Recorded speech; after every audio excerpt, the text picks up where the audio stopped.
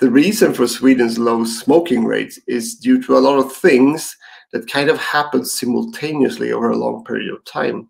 And the key here is the use of oral snus, which most people know as snus. It's a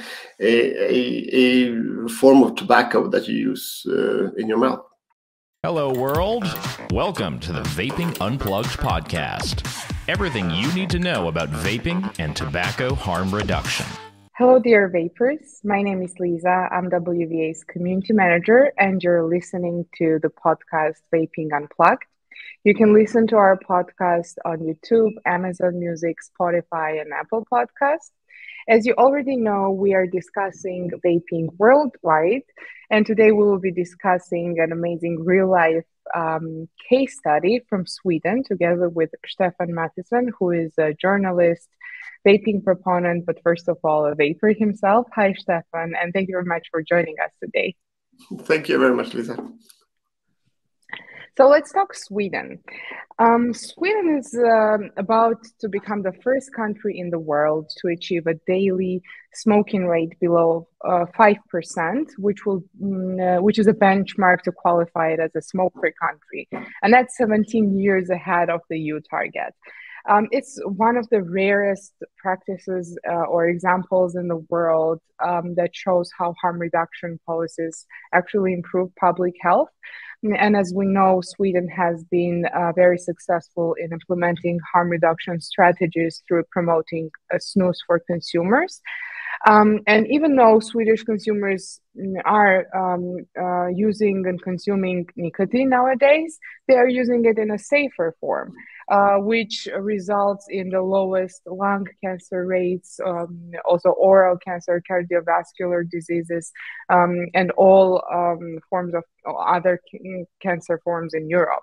So, Stefan, could you tell us a little bit more how Sweden actually achieved this goal, how Sweden actually achieved the success?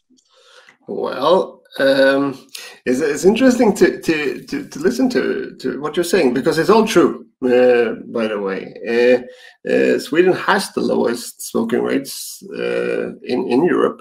I don't know, among males, it is, I think, lowest in the world, or something like that. And it's all true. But when you portray it as a policy that has been implemented, I wouldn't say that's really true, because Sweden, the governments of Sweden has never had a policy that actually had this goal in this way.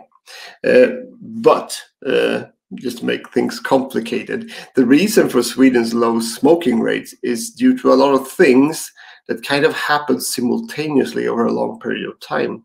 And the key here is the use of oral snus, which most people know as snus. It's a form of tobacco that you use in your mouth, in a pouch, basically. And this has been a tradition in Sweden for a long time. And the company that sells snus in Sweden, Swedish Match, has really promoted the product as an alternative to smoking. But they have done so in opposite of the public health agency. They have done so in opposite of many governments during the years. Nevertheless, snus has really took off. And the reason for that is probably many, but one of the biggest reasons is the quite harsh stance on cigarette smoking. So, for example, when in Sweden we have banned smoking in bars quite early. I mean, 2005, I think that was 2004, maybe. Banned smoking in bars, for example. By that time, people who were used to smoke when they were drinking alcohol maybe used snus instead. We had some other changes as well, but many small things has led to the rise of snus use. And when e-cigarettes came around, so did nicotine pouches, which was a form of snus that was without tobacco. and so on. And that has become popular in the same way as snus became popular, but in other, parts of the population. So if snus used to be a male thing in Sweden, many men use snus.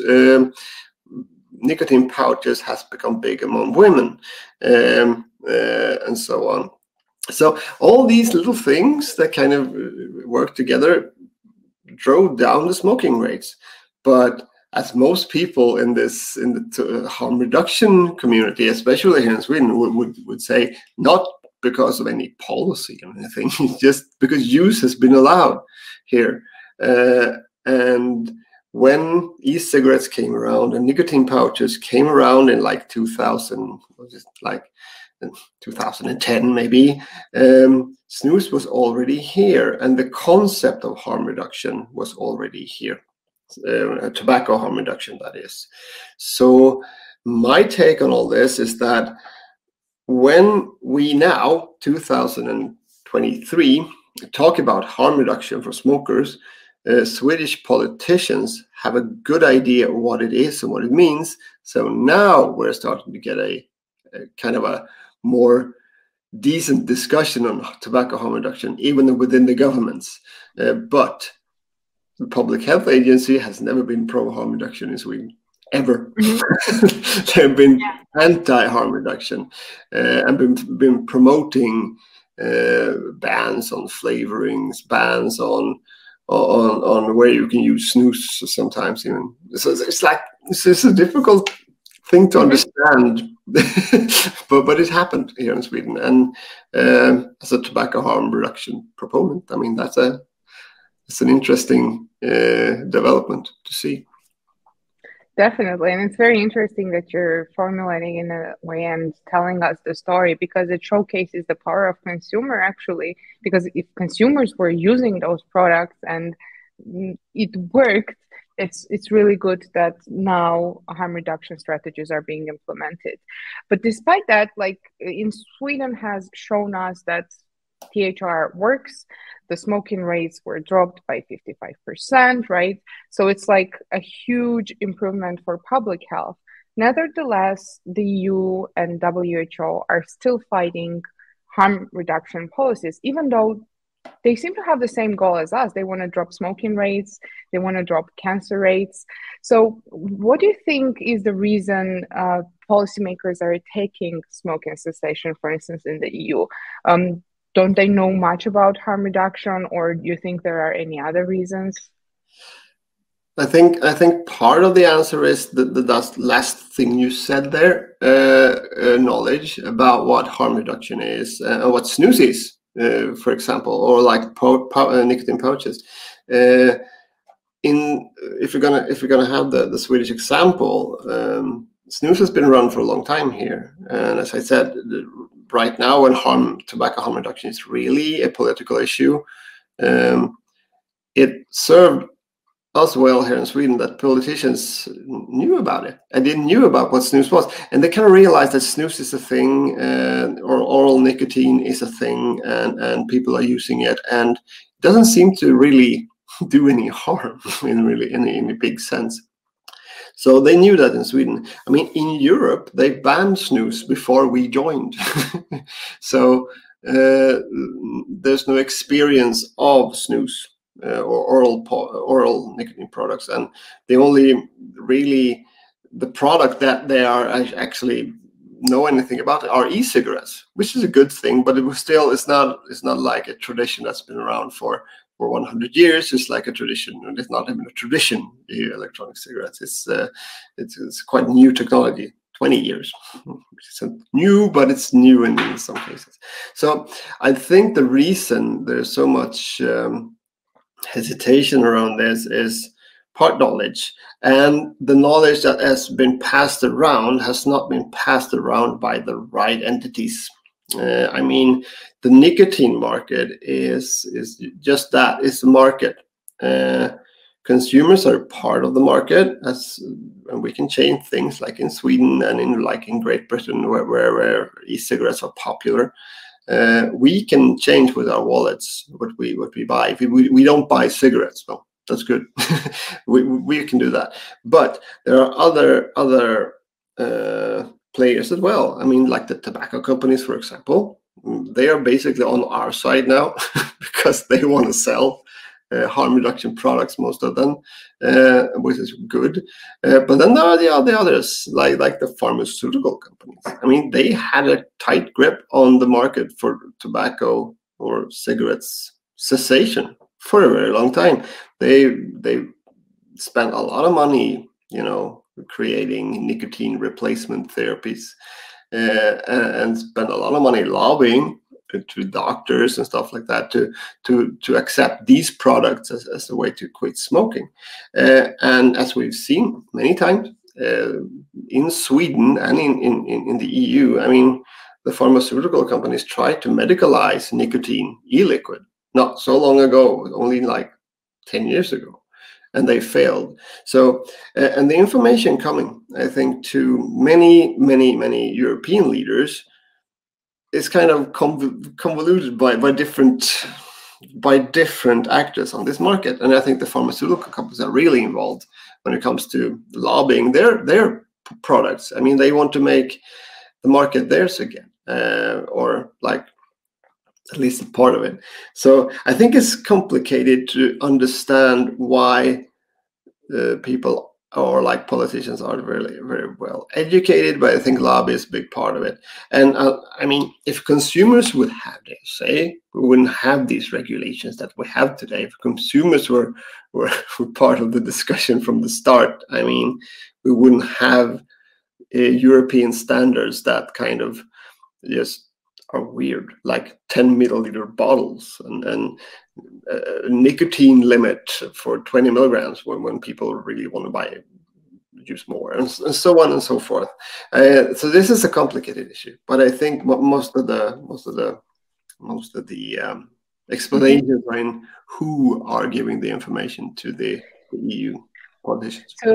So you've already mentioned consumers, and from what you said, I can understand that the very fact that policymakers are fighting harm reduction practices around the globe, not only in the EU, is coming against what consumers want and need, actually. And I want to ask the next question. So if the EU WHO achieve the aim towards they are moving, what do you think will be the result for the consumers then? Well, the results for the consumers, I mean, depending on who you're calling the consumer. I mean, if we were talking about we who vape or we who use nicotine pouches and stuff like that, for us in Europe, I don't think it would be much of it wouldn't be a big thing, but we can get the products because it's hard for the EU to, or the WHO to kind of touch already in place legislation. For smokers, it would be horrible. It is horrible. It would be status quo. Nothing really happens. I mean, if you have like countries in Africa and if you have like India or Asia where smoking rates are really high, and people are dying from smoking in a much bigger extent than they are in Europe or in Sweden, where cancer rates, for example, are low. I mean, if you get a ban like you have in India on e-cigarettes, where people buy cigarettes or different forms of smoking tobacco, I mean, it's horrible to see what's happening. On the other hand, I mean, if the WHO goes through with their plans that they're planning now, the really demonization of nicotine and anything but pharmaceutical products. Mention what I said earlier. I mean, there's a reason pharmaceutical products are being taken off the list. That's not the problem. Vaping is a problem, or nicotine pouches are the problem. But I mean, results. I think we're seeing the results now. I mean, even though the WHO are really harsh on vaping and nicotine products, I mean, the numbers are still rising, aren't they? And people are using these products anyway because smokers want to use them, consumers want to use these products. And I think they can't stop it in the long run, but I think they'll be more and more clear on where their interests lies in this issue. And I think there's going to be much more battles to come for us.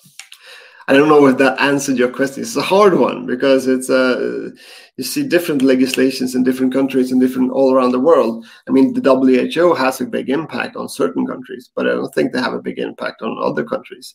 It'll be interesting to see what happens when the WHO now doubles down on vaping products and see what happens in countries like Sweden or Norway or the UK or New Zealand or Japan, where they really are seeing the effects of harm reduction products when it comes to smoking, and see how they react to this.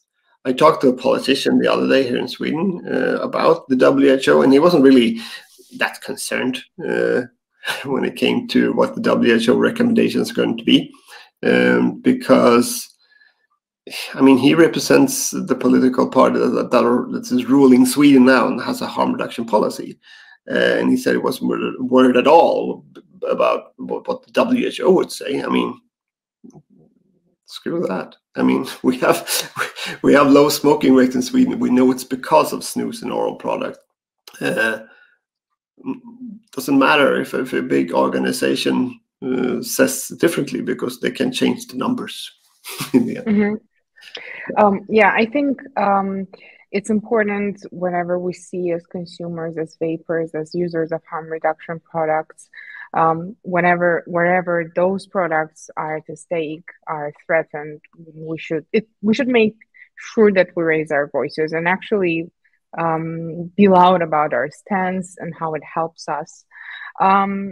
And that brings me to my next question. So last week you have participated in a demonstration, Beat Smoking Like the Swedes campaign. It was organized by the WVA, but also Swedish consumers, vape shop owners, local organizations such as You for Snus and New Nicotine Alliance Sweden. And I wanted to ask you about your experience with this demonstration. What was the main message? Why did you participate? Well, it was fun. That's the most important part. I think we need to have fun with the tobacco harm reduction movement. That's why I like what the World Vapers Alliance are doing. I mean, you're making activism fun. I think that's important. And of course, it's hard to get vapers and snus users in Sweden to get off their butts and do things. But it's interesting to see what happens when you do it. So. The reason I participated in that, or with my organization, Vape Colon is my job. I cover what you in the World of Vapers Alliance do. So one of the reasons I participated was to cover it for Swedish vapers to see what's going on. And I think the message of the manifestation. I mean, killing cigarettes with Vikings. It's quite symbolic, and I think it's something I don't think many Swedes really see much. And people who are walking by, seeing the cigarette get beaten down by Vikings, worked. I think you got lots of attention, and also, I mean, politicians in Sweden usually aren't really aware of the situation we have here in Sweden when it comes to low smoking rates, because we're so used to it. So international attention kind of makes a difference, I think. So that's one of the main reasons I joined the project. And also, it's nice to meet other people within the industry and with the vaping community. I mean, industry in Sweden when it comes to e-cigarettes is kind of a bit separate from like the snus industry. The snus industry is really big here, and they have lots of lobby power, and they can really be persuasive. The other ones, like the vape shop owners, they're from a different place. They're like in other countries. They're from the garages of Sweden, and they grow up, and some of them have become important players, especially since the disposable market took off here. So I think my contribution to the the quit smoking like the Swedes campaign was basically to get the vape shops owners involved, because they are more and more becoming a part of the harm reduction movement here in Sweden in a different way than snus users have been. And I think the companies are, most vape shops today are selling nicotine pouches as well here in Sweden, besides e-cigarettes. I think the vape shops, just to make a point with vape shops, I think vape shops are going to have a really important part to play in the coming years, as they become more and more, how can you say this without sounding harsh, marginalized by the disposable market. I mean, disposable e-cigarettes, snus, nicotine pouches, these are really, really attractive commodities for like the mainstream stores. And they are going to take over that market. I mean, you can buy disposables in petrol stations in Sweden. You couldn't do that 5 years ago. Petrol stations have always been selling snus and nicotine pouches, but now they sell disposable vapes as well. And this has been like the vape shop market before. So I think in the future, the vape shops are going to have to become something else than what they are today, more like harm reduction specialists and stuff like that. And I think that's important. I think that's something that the vape shop owners need to realize as well, because they've always been in touch with the consumers and been consumer driven in a different way than like Circle K has or those. Yeah, definitely. I agree with you. Actually, we have been in contact with a lot of vape shop owners because they are activists themselves. Like, it happens very often that vape shop owners are people who struggle to quit once, and then they quit through vaping, and then they decided they want to provide with harm reduction products other people too. So we have a lot of we have ambassador program, which basically connects us with the vape shops, who connect also us with consumers. We work together with them to inform consumers about all updates about vaping and how can they raise their voices. And that's definitely true. That's an example that we have seen in practice too with the World Vapers Alliance. And you have been talking about vaping now specifically, apart from snus. And I want to ask you my next question. So why do you think vaping tends to be under attack? Do you think that's because there is a massive misinformation? Are there any myths about vaping? And if so, how do you think we should fight it? Well, the reason vaping is under attack, I think it's been attacked all over the world, under attack all over the world for a long time now. I mean, for like 10 years, really under attack. But and I think the reason for it being vaping under attack is that it's easy to attack vaping. I mean, vaping began as kind of a small commodity, and it became really popular quickly. And when something that contains nicotine becomes popular quickly, you're gonna get you're becoming an easy target for politicians who wants to make a statement or something like that. But also, I think the reason it's under attack is because it is really threatening in a market that has been quite, tight between different companies, as I said before. I mean, tobacco companies sold cigarettes, period. Except in Sweden, where they sold snus as well. And the pharmaceutical companies, they sell smoking cessation products, period. And then we have a market where they kind of compete on the customers. The pharmaceutical companies has always been the good guys in this. They have funded quit smoking lines. They've funded lobbying for legislation making it harder for smokers to smoke. And then they sell their products to smokers who needs to quit because they are for different reasons. And the tobacco companies has never been touched at all, basically. I mean, taxes on cigarettes. I mean, come on. People will buy cigarettes anyway. So it's been kind of a calm market until like vaping came around and just kind of blew the lid in some places as an alternative to smoking. The tobacco company realized that this might be a thing, and I don't know. Now they are selling the products. They haven't been that selling e-cigarettes for many years now, but now they are, and they developed their own vaping devices like the IQOS from Philip Morris, a technology that heats tobacco, which other companies also picked up, and so they kind of evolved in this market as well. But they can never ever touch real vaping. Because that's not the way they do business. They didn't want to do this until disposables was really a thing. Now disposables are going to be the next thing for the big tobacco companies as well. I'm sure of it. And on the other hand, we have the pharmaceutical companies that tried to change the market in a different way by medicalizing nicotine and trying different ways of getting their products more attractive and stuff like that. But still, vaping has not been touched by this because vaping is such a consumer-driven thing. I mean, it's the small business owners finding customers with us, the consumers who has demand. We have demands on what we want.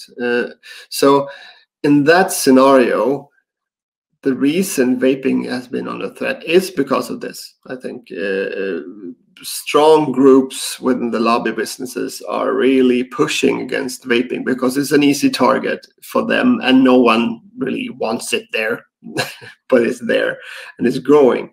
So that's one of the reasons. Now I forgot the last part of your question.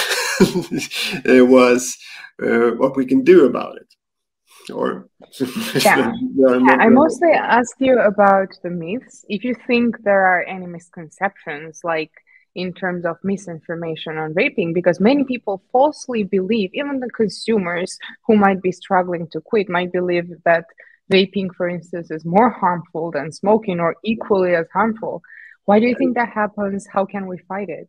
I think it's part of what I was going for earlier. I mean, this debate is really infected because of the situation of the nicotine market. I mean, to get real information on health risks of vaping is really difficult today because everyone's saying different things because they listen to different people.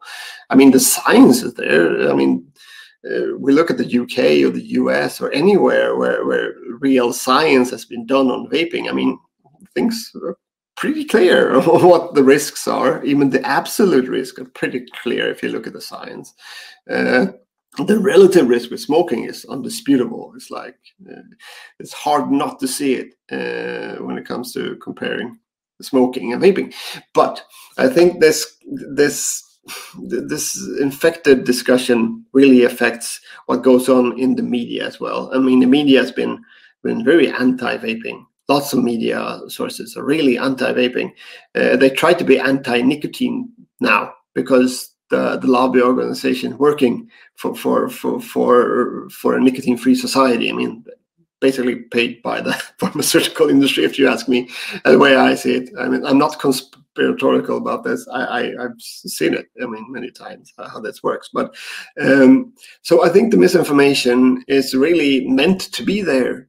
They want to cause a debate on these products for a reason. And you can compare this with like the climate issue that's been going on for like longer time than this has. I mean, 30 years ago, like 25 years ago, it was quite clear what the greenhouse effect was doing to the climate. We're changing the climate by basically putting out too much carbon dioxide in the air. There's no question, and the climate is changing. The way that discussion went then was that the strategy from like the oil companies and stuff like that, don't really know where, but was to cause doubt in this scientific knowledge. Cause doubt. If you cause doubt in something, you can always say that we don't really agree on what is good and what's bad when it comes to policy. So, and that is what's happening within the nicotine debate as well. The science is there, but those who want something else when it comes to policy, they cause doubt. and they only need to cause it once. They can use that for their lobby purposes. And I think that's a consumer, you get caught up in all this. You read the media or see media talking about risks of e-cigarettes, or like risk for using snus pouches and snus and stuff like that. If you only see that in the media, you see the risks and not much of the benefits. It's going to be hard to like make the switch from a cigarette to an e-cigarette, because in the e-cigarette you find the debate going on that this is supposed to be less harmful than smoking, but we've been fooled before by the tobacco industry, because they said this and that about cigarettes, and we had light cigarettes and they were just as dangerous. But no one really understands the technology of an e-cigarette.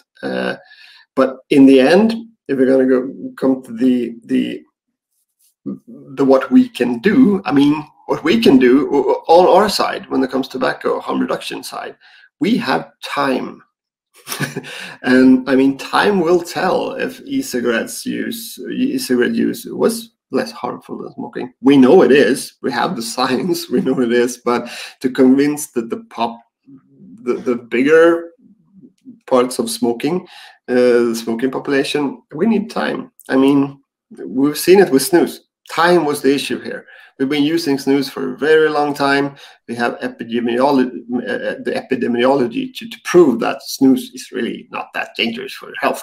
And it's hard to dispute that. I think the same thing will go for e-cigarettes. And the second part, I mean, we're going to get very soon we will get a critical mass of nicotine users that use e-cigarettes. And that's through the kids, basically. We have a situation where disposable e-cigarettes is basically flooding the market all over the world. We may not like it much. I mean, as a vapor, I've been working in the vape shops for lots of years, and I know disposables are like really not the product I would like to sell to people, because it's expensive and it's everything about it is really wrong, and it's environmental disaster and stuff like that. But I do see that people are using these products, and they are using them no matter the flavor ban, no matter if if they're not legal to sell, like with the TPD standards in Europe. People are using disposable e-cigarettes, and young people are using disposable e-cigarettes, and they use them instead of cigarettes. And we are going to reach a critical mass soon, where we have so many users and so many, the sales are so good with disposables. It's going to be really, really hard to ban them, because it doesn't matter if you ban them. We've seen that the black market is going to take over then. So I think it'll be interesting to see what happens with that. I mean, in a couple of years, it's going to be hard to stop vaping because of disposables. Then we need to look beyond that and see how do we get back to like normal systems again, where actually fillable devices, stuff like that. But that's just speculation. I don't know. I think we as a consumer, I'm seeing this in a positive light and trying to as a journalist cover it in a decent way.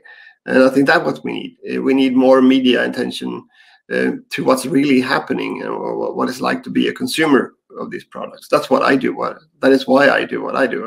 I run a media outlet on it and try to talk to consumers and try to spread that beyond the bubble, beyond the vaping community, and go beyond there. And I think another thing that will happen is that we will get more money into the lobbying of harm reduction as well. I mean, now we have big companies interested in this, and I think the key point would be to get more companies interested in lobbying, so we can actually be a part of the discussion, not only in countries like Sweden, where I think we are part of the discussion, but in other countries as well. And I think that goes via sales. Basically, if the tobacco companies can see that they can sell disposable e-cigarettes and nicotine pouches in all countries and make that a big part of their interest, I mean, yeah, we're going to see a change when it comes to attitudes as well. What's interesting to me is that you have mentioned time, and that time will prove that vaping actually works as an effective harm reduction method. But if policymakers are going to keep banning those products in different countries, at least it's going to be postponed in time, right? And it's very good in this situation that we have Sweden's example, we have the UK, and countries where harm reduction strategies are endorsed. And as someone who is living in Sweden, who is tobacco harm reduction advocate in Sweden, I'm moving towards my last question. My question would be, what would be your message to consumers worldwide? Because this fight is going on globally, right? So how should they follow your example?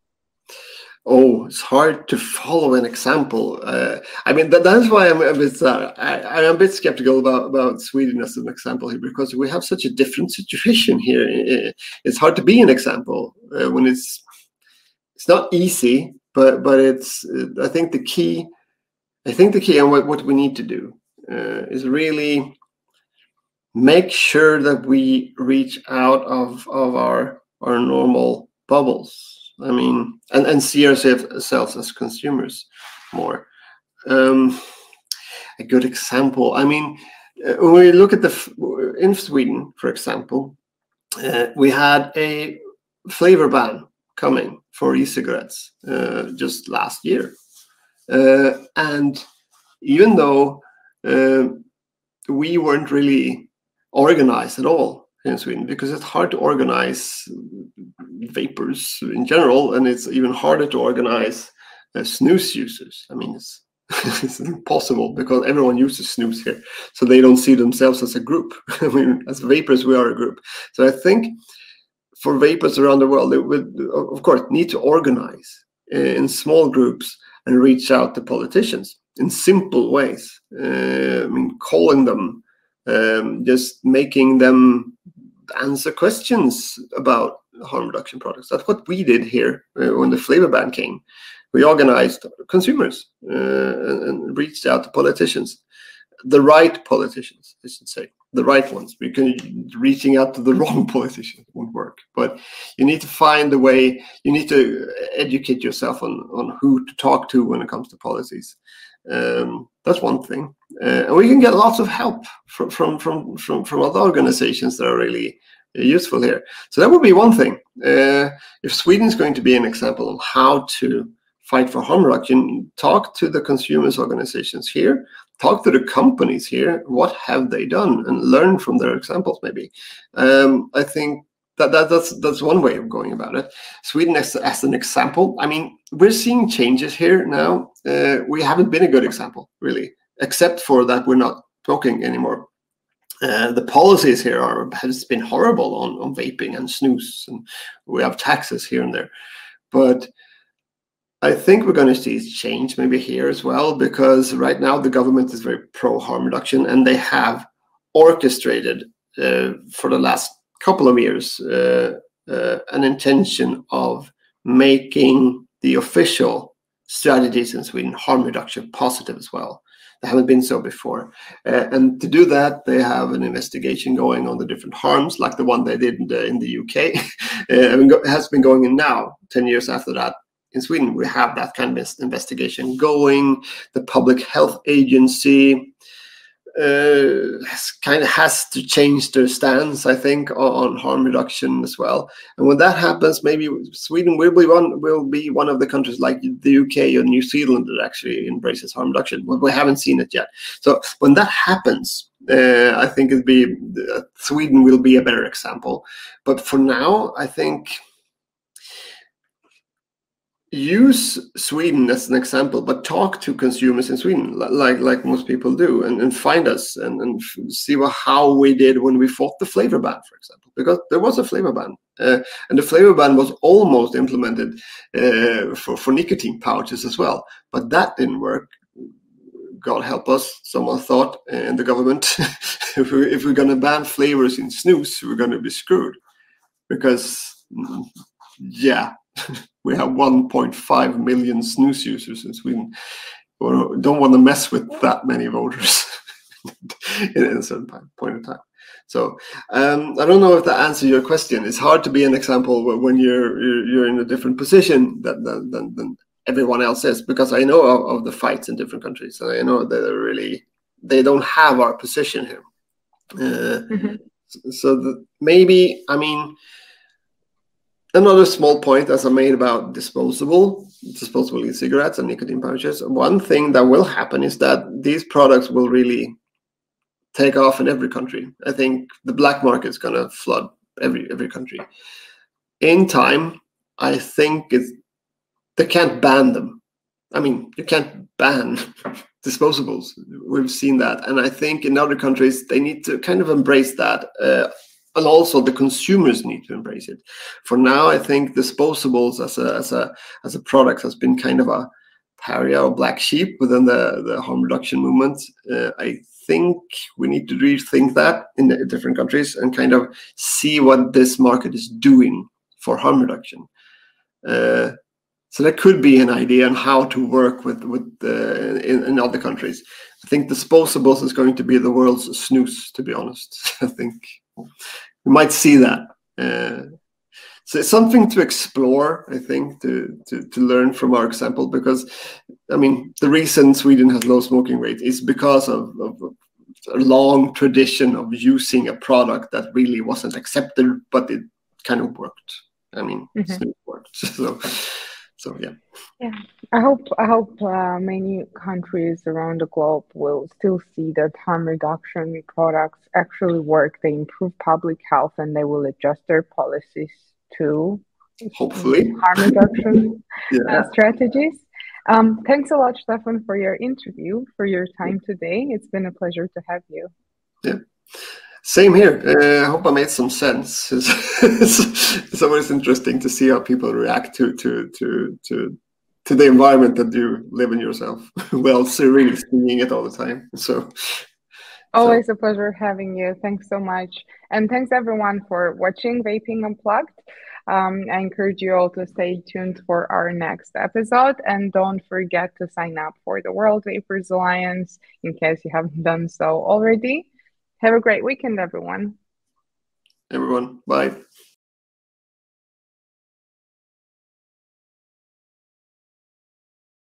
Hi everybody, I'm Bengt Wiberg, one of the founders of the EU for Snus movement with members from more than 100 nations. We fight to allow snus and any safer nicotine alternative to smoking within the European Union. Privately, I'm a snus pouch inventor. The Swedish experience of snus is really a huge thing, because in Sweden we consume the same rate of nicotine as all the other European Union countries average, but we have less than half of lung cancer, oral cancer, cardiovascular diseases as compared to the rest of the Union. And this comes from Sweden having, Swedish people have the freedom to choose safer alternatives to smoking. So my advice to the European Union and to the World Health Organization is copy-paste the Swedish regulations and you will see smoking rates drop. So my name is Atakan Befritz. I am again just recently voted as the chair of the Swedish Consumers THR organization, NNA Sweden. That is an amalgamation of EU for Snus and Swedish Vapers Association and NNA Sweden.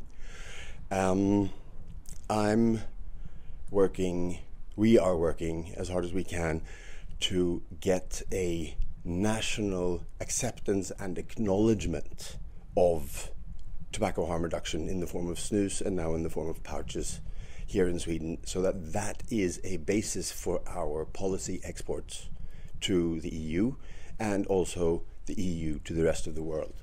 Because doing one thing and saying another is not going to be useful for LMICs. And LMICs is where 80% of current smoking initiation takes place and where 80% of smoking related disease and death will happen over the coming 40 years. harm reduction in Sweden came about in late 1500s, so it's been around for 300 years. It's been used by only men, only blue collar, up until circa 1980. And then between 1980 and 2000, a massive switch among white collar men, only exclusively. And from 2005 somewhere, it started happening in women as well. And that is something that pains me to say that that should not happen in the rest of the world. We should not leave women behind. We shouldn't leave anybody behind. That's sort of a important part of the SDGs, leaving no one behind. So we need to accept as a nation that we have tobacco harm reduction, that it has been massively useful, massively beneficial, very little harm, and that is what we need to export. That is a view that we need to export. I'm Fritte. I'm a vape distributor in Sweden. Why I became a vape distributor in Sweden, because I grew up in a family home where everybody was smoking, and I saw people going ill. I saw friends stop trying to quit smoking, and nobody managed to do it properly, except for one guy.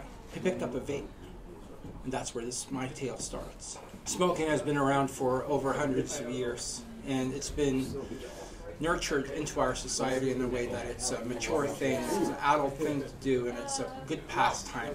But for about 100 years ago, we realized it was dangerous. It was not maybe so super good, and we held that perspective that it was not bad for you to do until like 50s, 60s somewhere. And now we are in a movement where we are actually shifting out cigarettes. Even tobacco companies have now come to the cross and are shifting out their regular cigarette products.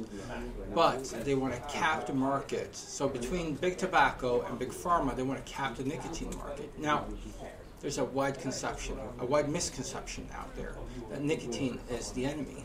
Nicotine is actually not the enemy. Is it health? No, it's not healthy.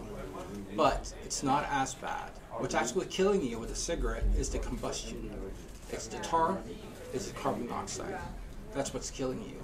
None of those are in a vape or in a nicotine pouch.